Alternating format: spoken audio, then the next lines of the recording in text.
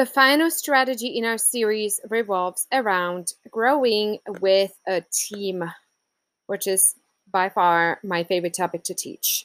So this is a really big conversation we will have on this podcast, and it's one of the most important that I want to have with you.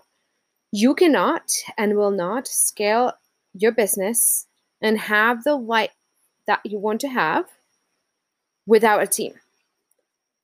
And at the same time, it is one of the biggest hurdles that entrepreneurs face. And I have spent the past few years trying to figure out why, including my personal struggles, many struggles with team leadership. Why are not entrepreneurs getting the help that they need? There's a few reasons for it. The reason number one, that they don't want to spend the money, or they don't have the money, okay? They're trying to make the money first before spending on their team to get the support for the clients that they already have or they have gotten themselves, all right? And there is a fallacy in this. It doesn't work like that. The one thing that I have learned from one of my mentors, Kelly Roach, was this. The team is how you grow your sales.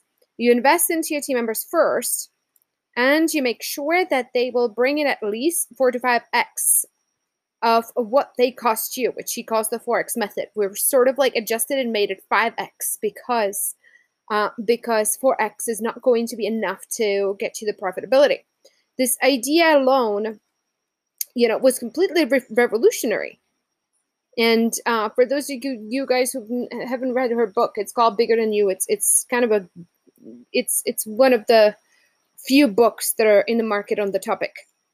I took the method, I applied it, and then I created a training system for my team based on that to elevate their skills to drive profitability.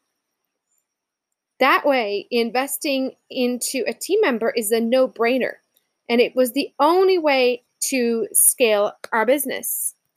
And just to tell you what that has done for my business, after I designed this training system, the first team member who went through it, she generated $250,000 within the first 6 weeks. Then we have other team members go through it. One generated 150, one generated 30. Now we have more people going through it. The point is, up until we did have this in place, I could not get my team member to be profitable. Even though they tried and they wanted to contribute, it wasn't working because we didn't have the training system in place. So that's the first problem. The entrepreneurs don't have the money or don't want to invest money, but they don't understand that it's an investment and not a cost, okay? The second reason is they don't have the skills. They don't have the skills to lead the team and make them profitable because they're not taught all that much in the coaching and consulting industry or anywhere else, really. I want to say the best book that I've ever read on the topic was E-Myth Revisited by Michael Gerber.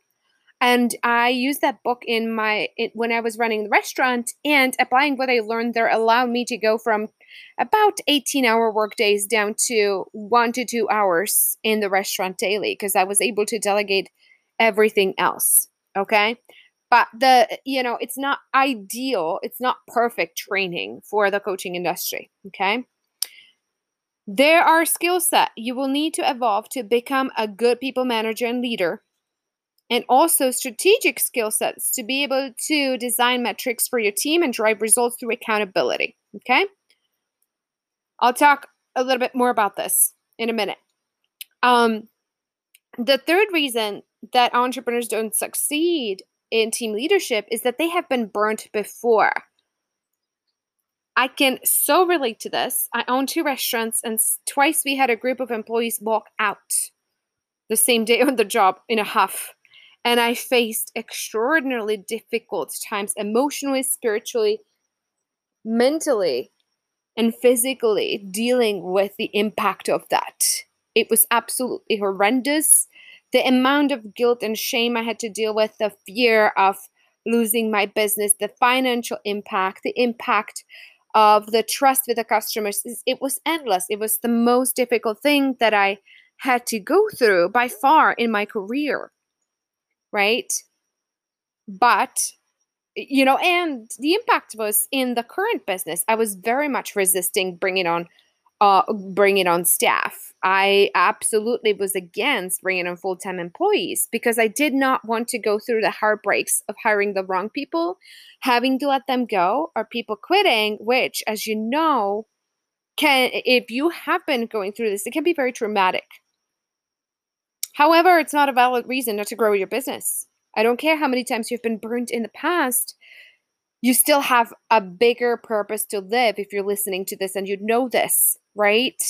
You cannot hold yourself back because you're afraid of putting trust in the hands of the employees. Rather, you will have to really master hiring, training, holding accountable. And you will have to do it again and go full out. And this time, you may want to do with some coaching and training, shameless plug. We do that with people in our programs, right? So they don't have to go down the same path, right? The fourth reason people don't succeed is with making their team profitable is that they don't think they're good enough to attract the right team members, right? It's like they think like, who am I to attract the rock stars? And there's a running list of reasons in their mind by why they can only attract the B players, right? Like, oh, I can't afford to pay enough. I'm not a great leader. My business isn't established enough. I'm not organized enough, and so on and so forth, right? Curious what your reason is here. Number 5, they don't understand the difference between abdication and delegation. This is what the entrepreneurial myth, the E-myth revisited by Michael Gerber, talks about quite a bit, right? We are all told that we have to delegate, but in reality, most people don't know how at all. They hire somebody, they do a couple hours of training, they give them some material, some checklists, and they expect the person to figure it out. And what ends up happening most of the time is the person is very slow because they're not being paced properly. They're making mistakes. They're asking irrelevant questions that they're getting time sucked into things that are irrelevant. The entrepreneur gets very frustrated about the outcomes, and the relationship typically doesn't work out because they didn't delegate properly. Okay? So let's talk about this. Delegation is a 3-step process. Okay? I'll talk about this in a little bit again, right? But it's a 3-step process, and it has to do with the right training, right hiring, and so on and so forth. Or maybe I'll record a next podcast on this. The next thing is the next reason why entrepreneurs don't succeed. They're so scared what happens if they hold people accountable. They're so scared. Most entrepreneurs are more concerned with their stuff liking them than empowering them and helping them contribute to the bottom line because it's uncomfortable. When people are failing, it's uncomfortable to hold them accountable, right? They sometimes go as far as setting metrics in place and tell their new hires they're accountable for generate X number of leads and X number of sales.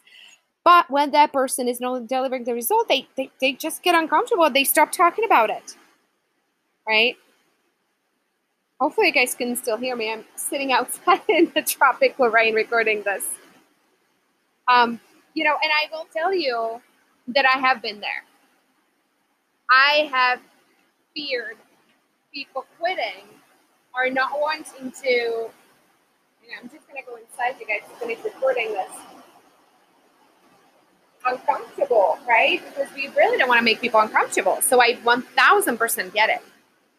But the problem is, if you don't grow into 100% comfort with accountability, or at least the ability to do it anyway, despite your discomfort, you're not going to be getting the ROI on your team that you need in order to grow your company.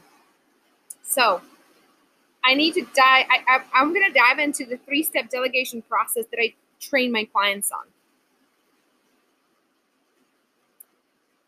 Number 1, actually, let's pause this here I'm going to do that on our next chapter, so you can kind of reflect on this. In the next podcast, I'm going to talk about the delegation process.